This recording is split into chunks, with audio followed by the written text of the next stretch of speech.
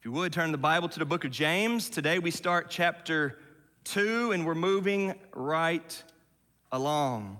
You know, I wrote in the newsletter that came out this Wednesday that we've heard a lot of feedback since we started these sermons in James, and that's a good thing. Thank you.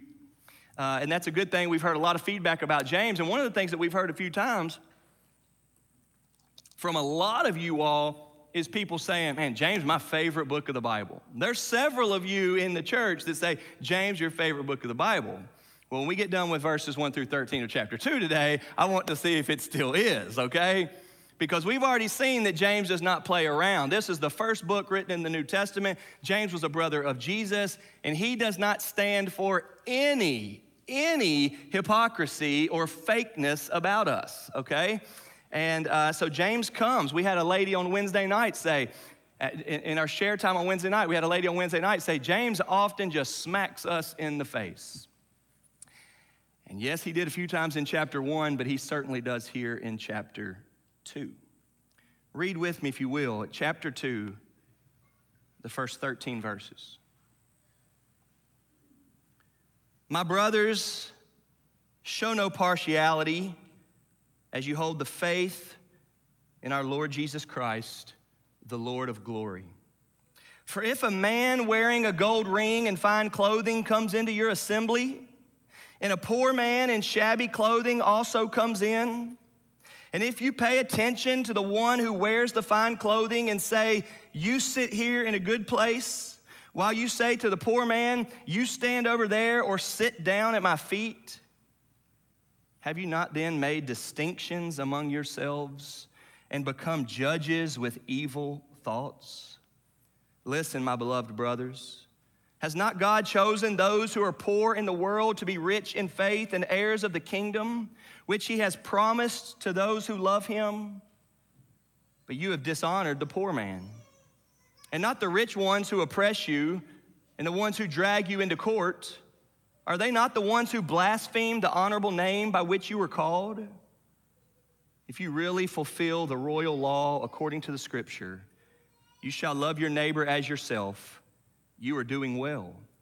But if you show partiality, you are committing sin and are convicted by the law as transgressors. For whoever keeps the whole law but fails in one point has become accountable for all of it. For he who said, do not commit adultery, also said, do not murder. If you do not commit adultery, but you do murder, you have become a transgressor of the law. So speak and so act as those who are to be judged under the law of liberty. For judgment is without mercy to one who has shown no mercy.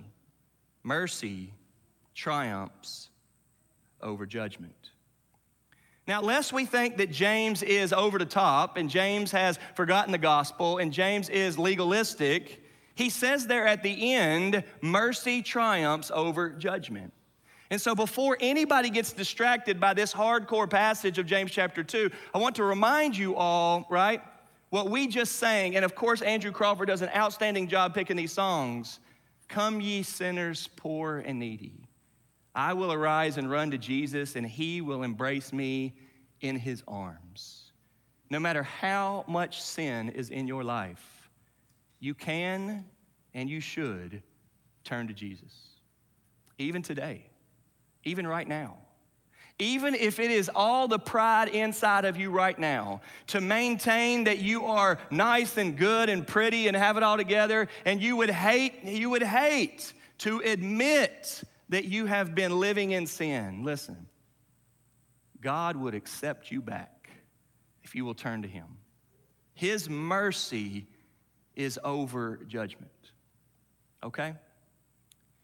Now, James says that so that you and I would be honest about our shortcomings and the judgment that comes against sin on our way in the direction of receiving mercy.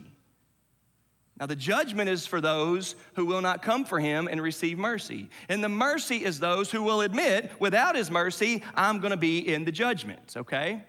So James certainly believes the gospel. He certainly understands grace with the law. He understands that we are sinners before God, but he understands that God forgives sinners. So with that said, here's the main thing. Partiality is sin.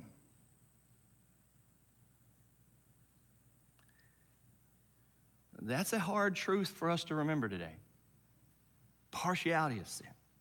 Because when we're not focused on what the Bible teaches, we drift into big things being sin, like James's example, murder and adultery, right? I think we can get everybody to admit that those are. But James also says that partiality is you being unfair toward people for some reason. You like tall people better than short people. You like pretty people better than uglier people, right? When we are partial to people like that, it is sin. Now, I want to just slow down for a second and make sure you get that, okay? Because it's real common for us Christians and for church people to always admit, yeah, I'm a sinner, nobody's perfect, right? We're all human. But I want us to really feel the seriousness and the weight here this morning that we are guilty of a sin in our lives of being partial. It's not right. It's not good.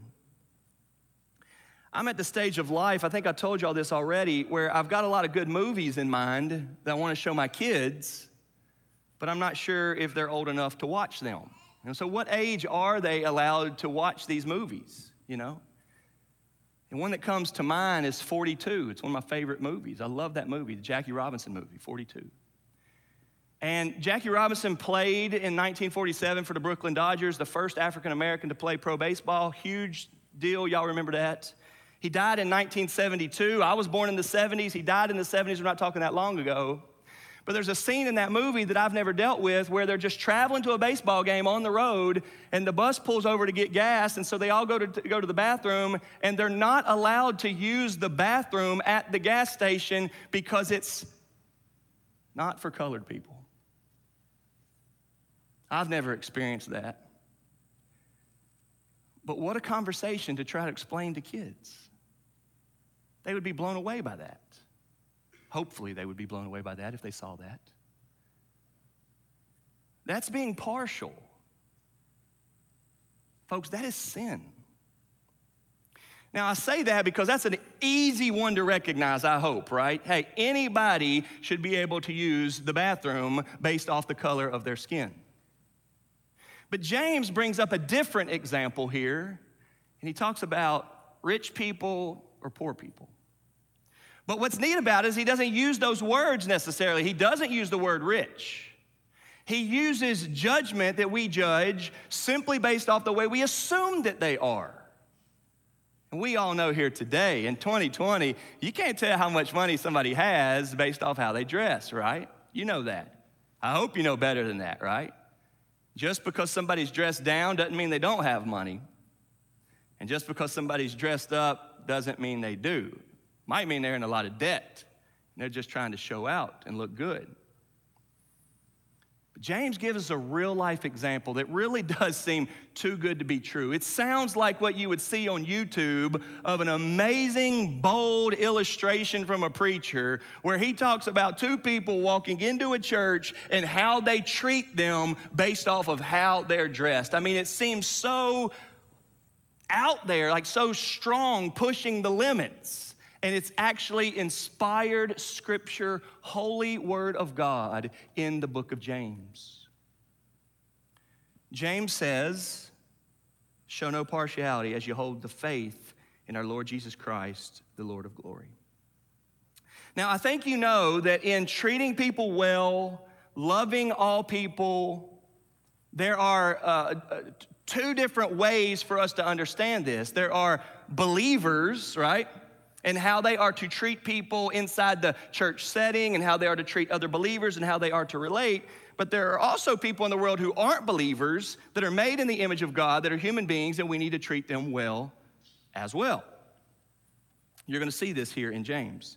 He is speaking to a church. He is speaking to brothers and sisters in the faith. He's speaking to those who hold the faith of our Lord Jesus Christ, the Lord of glory. So today I want to just walk through a couple things, all right?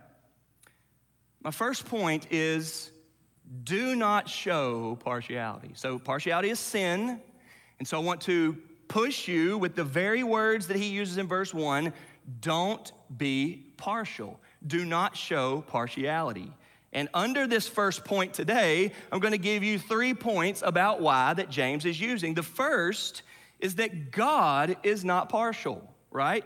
Remember, Paul wrote to the Ephesians that we are to be imitators of God. The Bible says that in chapter 5 of Ephesians. We are to imitate God. Y'all know what it means to be an imitator. I see what you do, Simon says, and that I want to do it. And God is not partial, okay? God is not partial. James already made this point, and Pastor Jake Beatty preached on this a few weeks ago. If you look at chapter 1, verses 9 and 10, it says this, let the lowly brother boast in his exaltation, and the rich in his humiliation, because like a flower of the grass, he will pass away, right? God pointing out that, as a matter of fact, we would want the lower person to feel like they're not lower, and we would want the higher person or the richer person or whatever to live a humble life, to so to speak, level the playing field, if that's even such a thing. God is not partial. Proverbs 17:5 says, whoever mocks the poor insults his maker, God. Proverbs 21:13 says, whoever closes his ear to the cry of the poor will himself call out and not be answered. In Romans chapter 2, verse 11, it says very clearly, God shows no partiality. Romans 2:11, God shows no partiality.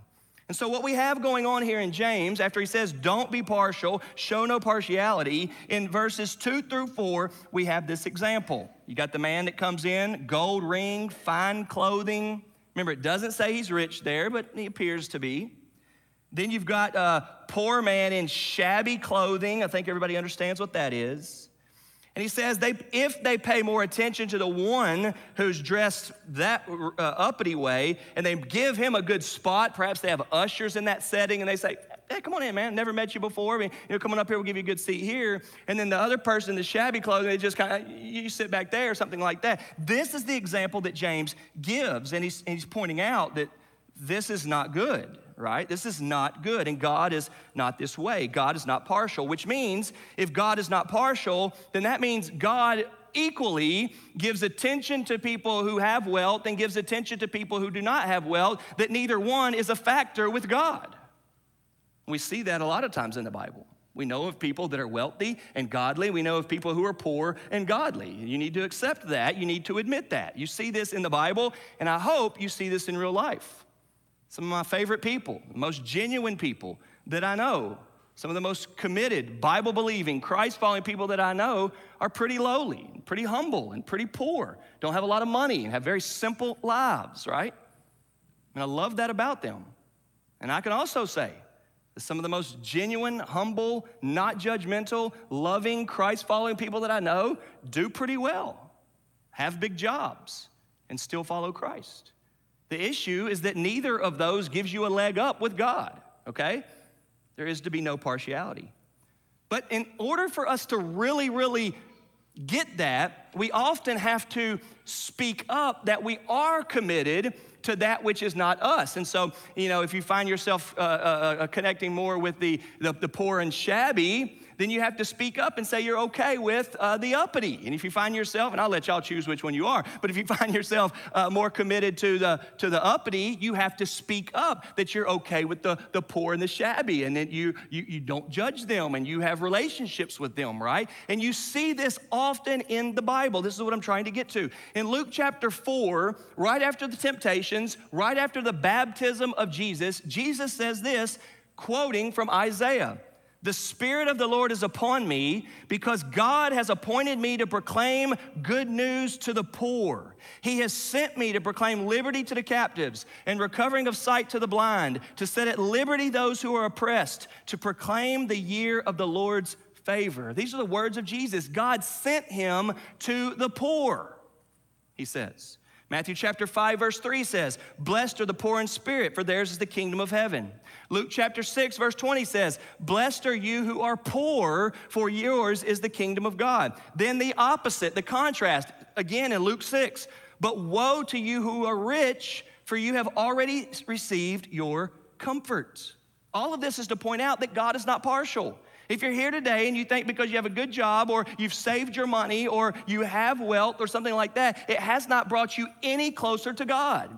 And if you're here today and you're struggling and you think, man, I just have a hard time. I'm just trying to make it. I can't even keep a job, right? And all of that, that has not brought you any closer to God. It has not brought you any farther from God. God is not partial with these things. We need to understand this.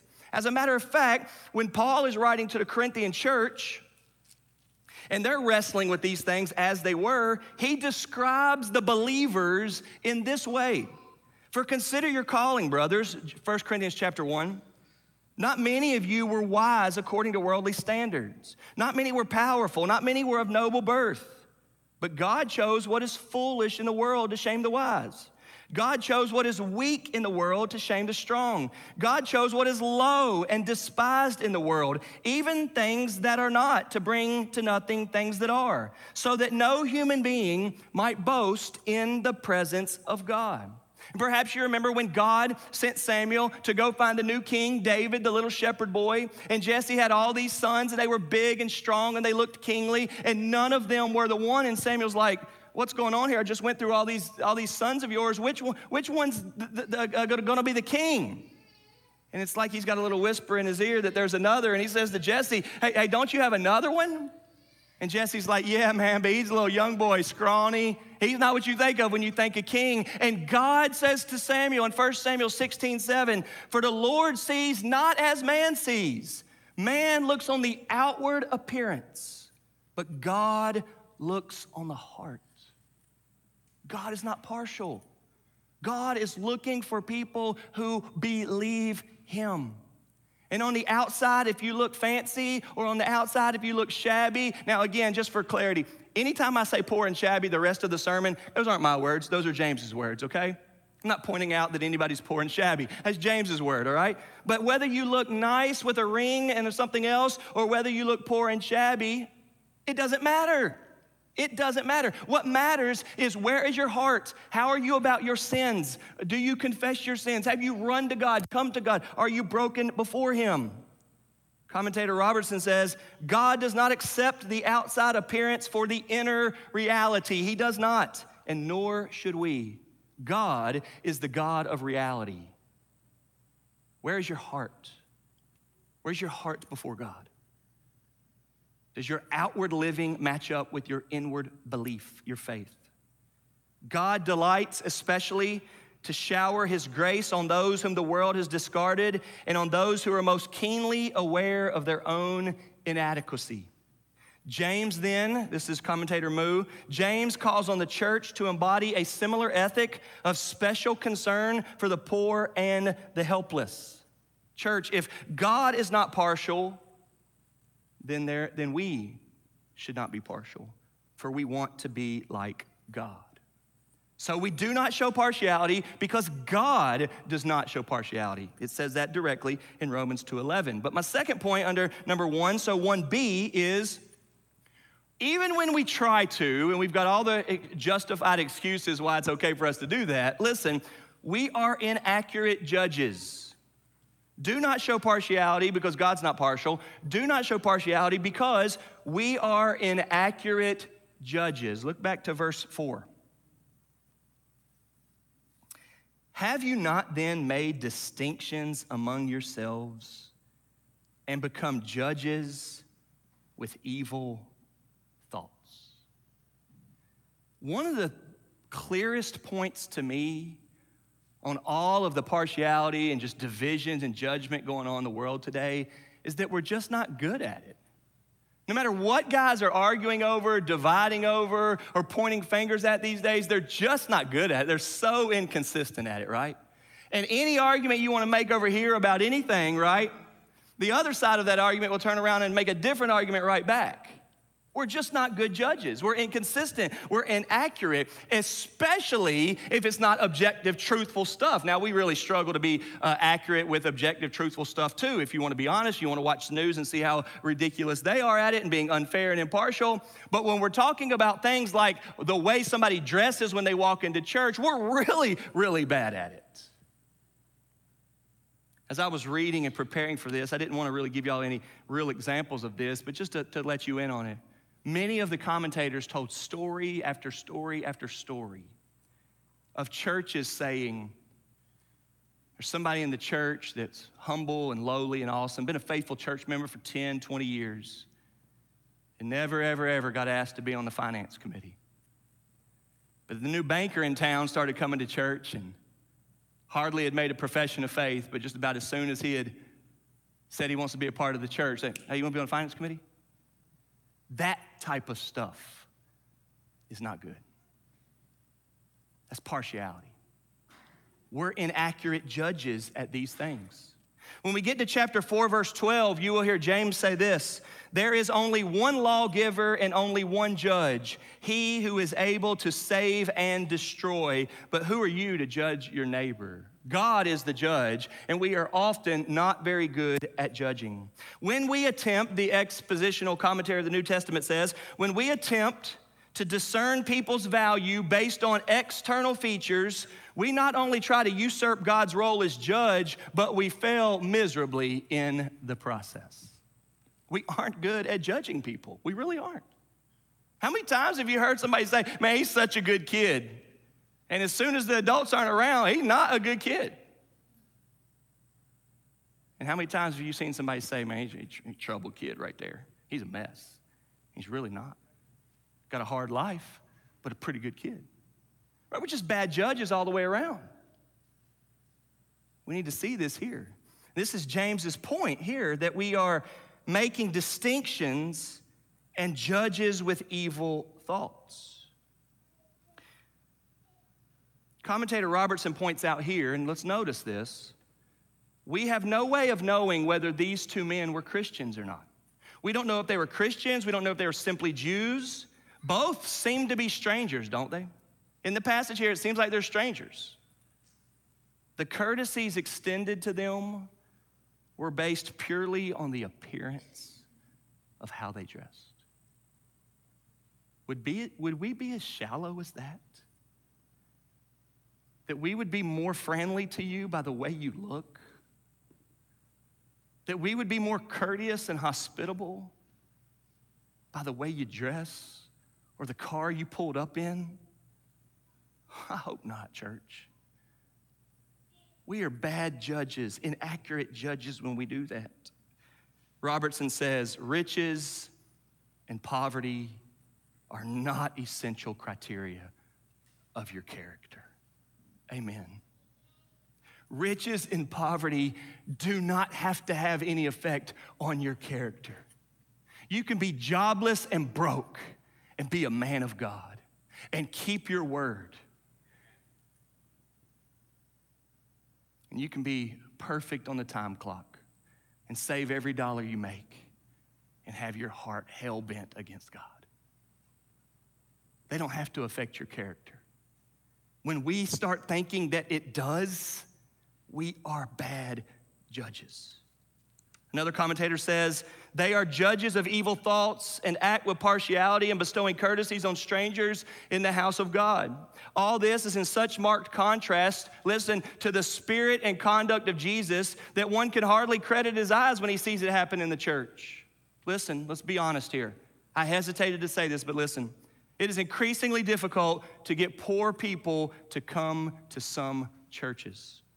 The churches themselves may sometimes become suspicious that the very poor come to the church to receive financial help, and so that breach widens. That's an honest statement. We have to be the ones who go over and above what is normal to show that we're not good judges. So we want to treat people without partiality. Do not show partiality because God is not partial. Do not show partiality because we're inaccurate judges. And then thirdly, finally under point 1, do not show partiality because partiality is not truly loving. Partiality is not truly loving. You see where he goes here in James chapter 2. Look at James chapter 2. At verse 5, listen, my beloved brothers, has not God chosen those who are poor in the world to be rich in faith and heirs of the kingdom, which he has promised to those who love him, right? So in other words, in saving us, God is not doing it because we were pretty or because we were rich. He's just saving whoever he wants to. And he often says it was the poor and lowly and the foolish in the world. That's what he says. And so how can we be the opposite of that? Verse 6, but you've dishonored the poor man. Not the rich ones who oppress you or the ones who drag you into court. Are they not the ones who blaspheme the honorable name by which you were called? And then he goes into the love discussion. Look at verse 8. If you really fulfill the royal law according to the scripture, you shall love your neighbor as yourself. You are doing well. Now, this is the only place in the Bible where you have this called the royal law. I don't know if you've heard of that before. We don't hear people talk about the royal law that much. Perhaps it's because James was writing before we get the rest of the New Testament, and they changed it up. You've got the golden rule that we got from Jesus, which is to do unto others as you would have them do unto you. If you don't want people to be partial to you, then you don't want to be partial to people. That's what it says. You want people to love you, you love them, right? That's Jesus' golden rule. But you've also got what is the greatest commandment? Love the Lord your God with all your heart, mind, soul, and strength. You know that one. But what was the next greatest commandment? Love your neighbor as yourself. Second greatest commandment. Love your neighbor as yourself. Well, here, James calls that the royal law. To love people, to love your neighbor. And in that passage of the Good Samaritan, which we all know about the Good Samaritan, Jesus points out that the question is asked, who is my neighbor? Because we don't want Jesus to say we have to love everybody. That's why they ask the question. Jesus says, love your neighbor. And they say, well, who's my neighbor? Hoping that it doesn't mean everybody. And guess what Jesus said? It does mean everybody.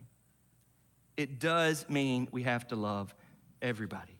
You love your neighbor as yourself. And if you are, then you're doing well in not being partial. You're doing well in living out a faith that works. You're doing well in looking like Christ, in being godly in the world. As KB points out, there are 0 exceptions to Christ's command to love your neighbor. 0. No religious exceptions. Doesn't matter what religion they are. No sexuality exceptions. It doesn't matter how they identify sexually. No ethnic exceptions. It doesn't matter what they look like, what color they are, what language they speak, where they came from. It doesn't matter if they're legal or illegal, if they have their papers or if they don't. It does not matter. We are to love them. There isn't even an enemy exception according to Jesus. If they are your worst enemy, if they hate you, if they want to kill you, Jesus says, there are no exceptions. You are to love them. Matthew 5:44, Jesus says, love your enemies. Yes, he does. God calls us, listen to this, I'm still quoting KB. God calls us to stand for what is right, but never to hate those that we perceive as wrong. Whether they're poor and shabby or rich and fancy, we are to love them. We are to treat them the same.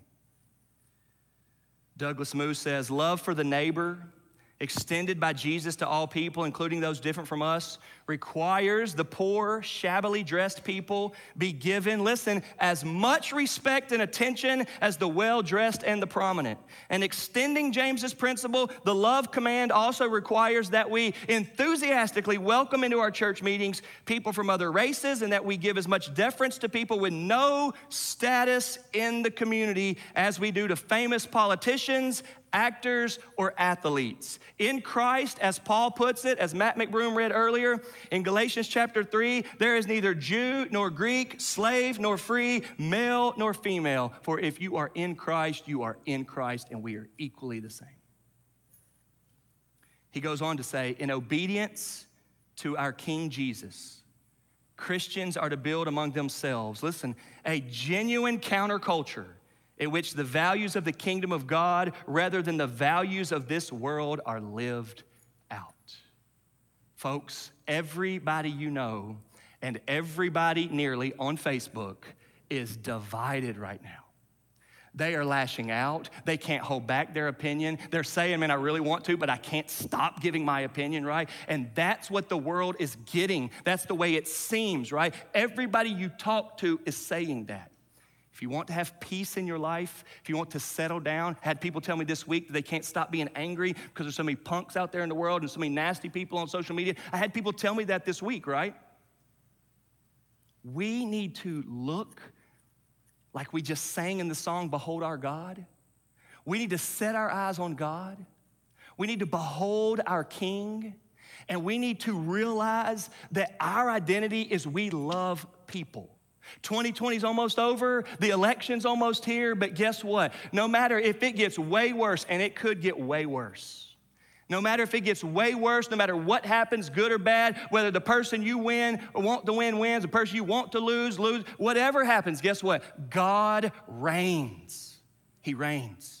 He's on the throne. He will not be shaken one bit. He has a purpose for what he's doing, regardless of what you think about it. He's going to exalt the Lord Jesus Christ, and the people that follow the Lord Jesus Christ are to look like Christ. And we do that by loving people. I don't care who they vote for. I know this, when I turn on and try to watch, because as my kids are growing up, right, the thinking is, well, I want them to be informed. Wouldn't it be nice to watch a debate with the kids? And yet, there's no policy hardly in that at all, right? If you listen to Trump for a few minutes, it's just Biden's an idiot. You listen to Biden for a few minutes, it's Trump's an idiot, right? And they just insult and insult and insult. And you're not gonna have a conversation in your living room about policy that much. You're gonna have to have a conversation of your kids asking, why do they talk about each other that way? Can we not expect that those that we are so into to have high character? And so what happens is we're not even able to do that. And I don't really care who you like. That doesn't matter to me. My point is, we're not like them. We are not like them. That's not how we roll. We don't point the finger at how ridiculous he is and point the finger at how ridiculous he is or they are. We don't do that. We love. We love. We hold back judgment. We wait for the place. We serve. We get low. We bow down. We shut our mouths. We're quick to hear, slow to speak, as he said last time. And we're slow to get angry about it. Stop getting angry over these guys. Love your neighbor. Royal law. Don't be partial. And in the way that we are not being partial, it's because we're not being loving. And yet Christians and churches are able to build, as Moose said, a genuine counterculture in the world where we love people. Poor and fancy, low and shabby. Now, what's really awesome about this is that we have no idea why they are that way, and James still tells us what to do about it, doesn't he? What if that rich guy was as honest and upright as you could possibly be? I mean, what if he was a look you in the eye, shake your hand, would return a penny if you dropped a penny? What if he was that? Still don't get any favoritism. What if that poor person was a bum and didn't work? What's James say? No partiality or no impartiality. That's what James says. Because we got these biased judges inside of us. We're inaccurate judges. James says, whatever their story is, you treat them right. That's what James says. Don't show partiality. The royal law forbids the partiality in church. It is more than an error of judgment or a breach of etiquette. It is an act of sin, a slip in ethics, a missing of the mark that is fraught with grave consequences. It is bad enough to be convicted by the law as transgressors by this servile regard for the rich. Listen, it is worse to note the evil effect on the church and the community. A church of a clique is doomed. A church is only of use, listen to me, when it is open to the people who need the help of the gospel. The church opens its doors to let people in. It does not put up bars to keep them out. And if it hasn't dawned on you yet, often your social media is doing that.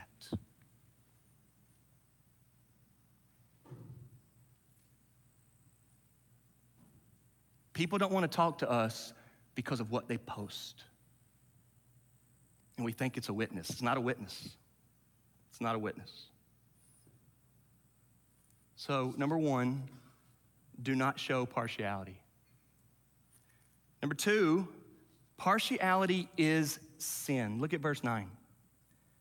But if you show partiality, you are committing sin and are convicted by the law as transgressors. It is a sin to be this way. It is a sin to prioritize a rich, seemingly rich person over a poor person. That is sin. And let me remind you that the Bible teaches us that sin is bad. The wages of sin is death. And James is about to go into this thing of, well, if you've committed one sin, you're guilty of all of them, and we know that, right? Now, this is not to say that all sins are created equal. Obviously, the ripple effect is way bigger for some sins, right? Some sins can keep you out of positions and all of that. But it is to say that all sins are bad before God, and all sins make you guilty before God. Even one sin makes you guilty. Now, it's interesting that the Bible points that out because none of us are guilty of just one sin. So we have lots of sins in our lives. But the Bible does say even one sin makes you guilty and convicted. And that should bother us. And it's neat that James goes there because it seems like that part of our response would be, yeah, it's so hard, Josh. And what about this? And yeah, but, and there's some good in it. And that's how we get to thinking and reasoning and justifying and all of that. And James says it's sin. And we're supposed to be bothered by that.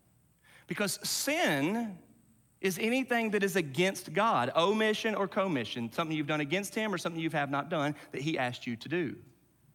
And the Bible says here at chapter 2, verse 9, that it's sin. I want to ask you, are you convicted by it? When we treat educated people better than uneducated people, does that bother you and hurt your heart?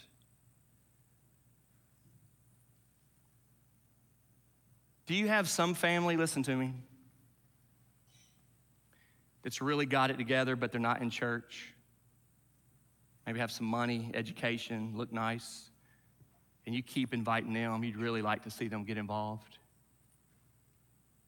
But you got some family that's not as together as you, perhaps a little embarrassing, a little shame, and so you really haven't invited them. To be honest, you would kind of rather them not come. It's partiality and it's sin. I've heard people say quite a bit. It happened to me recently here talking to somebody where somebody told me they had some family that lived right here in Fairdale, 40118, this small town. And I said to them while we're standing in the sanctuary, why don't you bring them to church with you? And their answer was, they're not really church people. Folks, it's partial if you think a single one of us were church people before we became church people. Until Jesus forgave us of our sins, we weren't church people. That's partiality. And it's sin. And God hates it.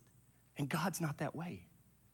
God wants us to believe that the dying Lord Jesus on the cross was the blood shed by an innocent, holy, righteous Son of God, so that whoever would hear that message could possibly believe that message and be right with God, forgiven of their sins. And God wants us to extend that message and extend that love and that compassion and that sacrifice. God wants us to extend that to every single person. Does it bother you that partiality is a sin? Does it bother you when people are not treated right? James wants us to see that it's a sin and it's bad. Number one, do not show partiality. Number two, partiality is sin. And then lastly here, let's wrap this up. Number three, even with that heaviness from James, there is forgiveness for the sin of partiality. We are not to be beat up over this. We are to be convicted and turn to God and say, God, make us Christians that love well. Make us Christians that judge well. Make us a church that receives people, that welcomes people. There is forgiveness for this sin. Look at verse 10.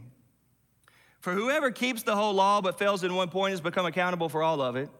For he who said, do not commit adultery, also said, do not murder. If you do not commit adultery, but you do murder, you've become a transgressor of the law. So he's pointing out that any sin makes you a transgressor. You've gone where you shouldn't have gone. You have done what you should not have done. And it wasn't the murder, it wasn't the adultery, it is the being partial that is the sin here. So verse 12 says, so speak and so act as those who are to be judged under the law of liberty. Verse 13, for judgment is without mercy to one who has shown no mercy. Mercy triumphs over judgment. James gives us a quick reminder here that the way we treat people is a good reflection of how we've been treated. But not just in our relationships, because that's a good practice. It's a good kind of a way of examining, right? If people are nice to you, then maybe you'll be nice to people. That's the way it should go. But he wants us even more so to understand that this is the way the Christian operates. God loves me, so I go love. God serves me, so I go serve. God forgives me, so I go and forgive. That's what he's saying. And so when there is this judgment without mercy in us, it would appear that we don't know mercy. Is it possible for us to say, oh, God has been so merciful to me, and yet us not be merciful to people? Especially based off of if they're rich or poor, how they're dressed? Is it possible? Is it possible to bask in, right? There is a fountain filled with blood drawn from Emmanuel's veins, and sinners plunge beneath that flood, lose all their guilty stains. Is it possible for you and I, dirty, filthy sinners, to stand under the flowing blood of Christ that paid it all, that washed us clean, and say, I'm forgiven, I'm the chief of sinners, I'm a wretched, I am a mess, but God loves me and forgives me? Is it possible for us to bask in that mercy and then go and be judgmental toward people that we don't know? How horrible is that? How not of God is that? And so James points that out. But then his last sentence in the same verse says, mercy triumphs over judgment. And so while there is a world of people out there with a lot of judgment, a lot of judgmental people these days, Christ's people are to have mercy, for we've received mercy. Christ's people are to come to him for forgiveness and then go and forgive. The discrimination, Moose says, that James's readers are practicing is the opposite of such mercy. And if they continue on this path, they will find at the end of their lives a judgment. Our ability to show mercy instead of partiality and judgment is a sign of God working in us. It is such unsettled times, as y'all know, that many are looking for something good, true, and refreshing. It is such unsettled times that we are all looking, right? We hesitate to turn on the TV. We hesitate to scroll through the internet, right? Because there is so much. We literally watch the news, the kids walk in the room, we turn it off, right? You couldn't watch the Derby yesterday without seeing a lot of stuff that you don't want your kids to see. Where's the light gonna shine? Where's the salt gonna come from? Where's the good, gracious, humble, lowly, kind, tenderhearted grace gonna come from? Those who have their eyes on Jesus. And therefore, they will not be partial. Church, let's let the world see that we will treat them well because Jesus treats us well. Father in heaven, thank you for James chapter 2. May we be convicted today of partiality in our lives. May we welcome people. May we love people. Father, thank you for James being bold as he is and for us walking through it. Father, we pray that you would forgive us of our sins and specifically the sin of partiality. Lord, thank you that there is forgiveness there. Lord, help us to represent you well, and may those around us, God, be refreshed at how genuine we will be to them, that we love them even though we may disagree with them. Father, do this work in our heart. In Jesus' name we pray. Amen.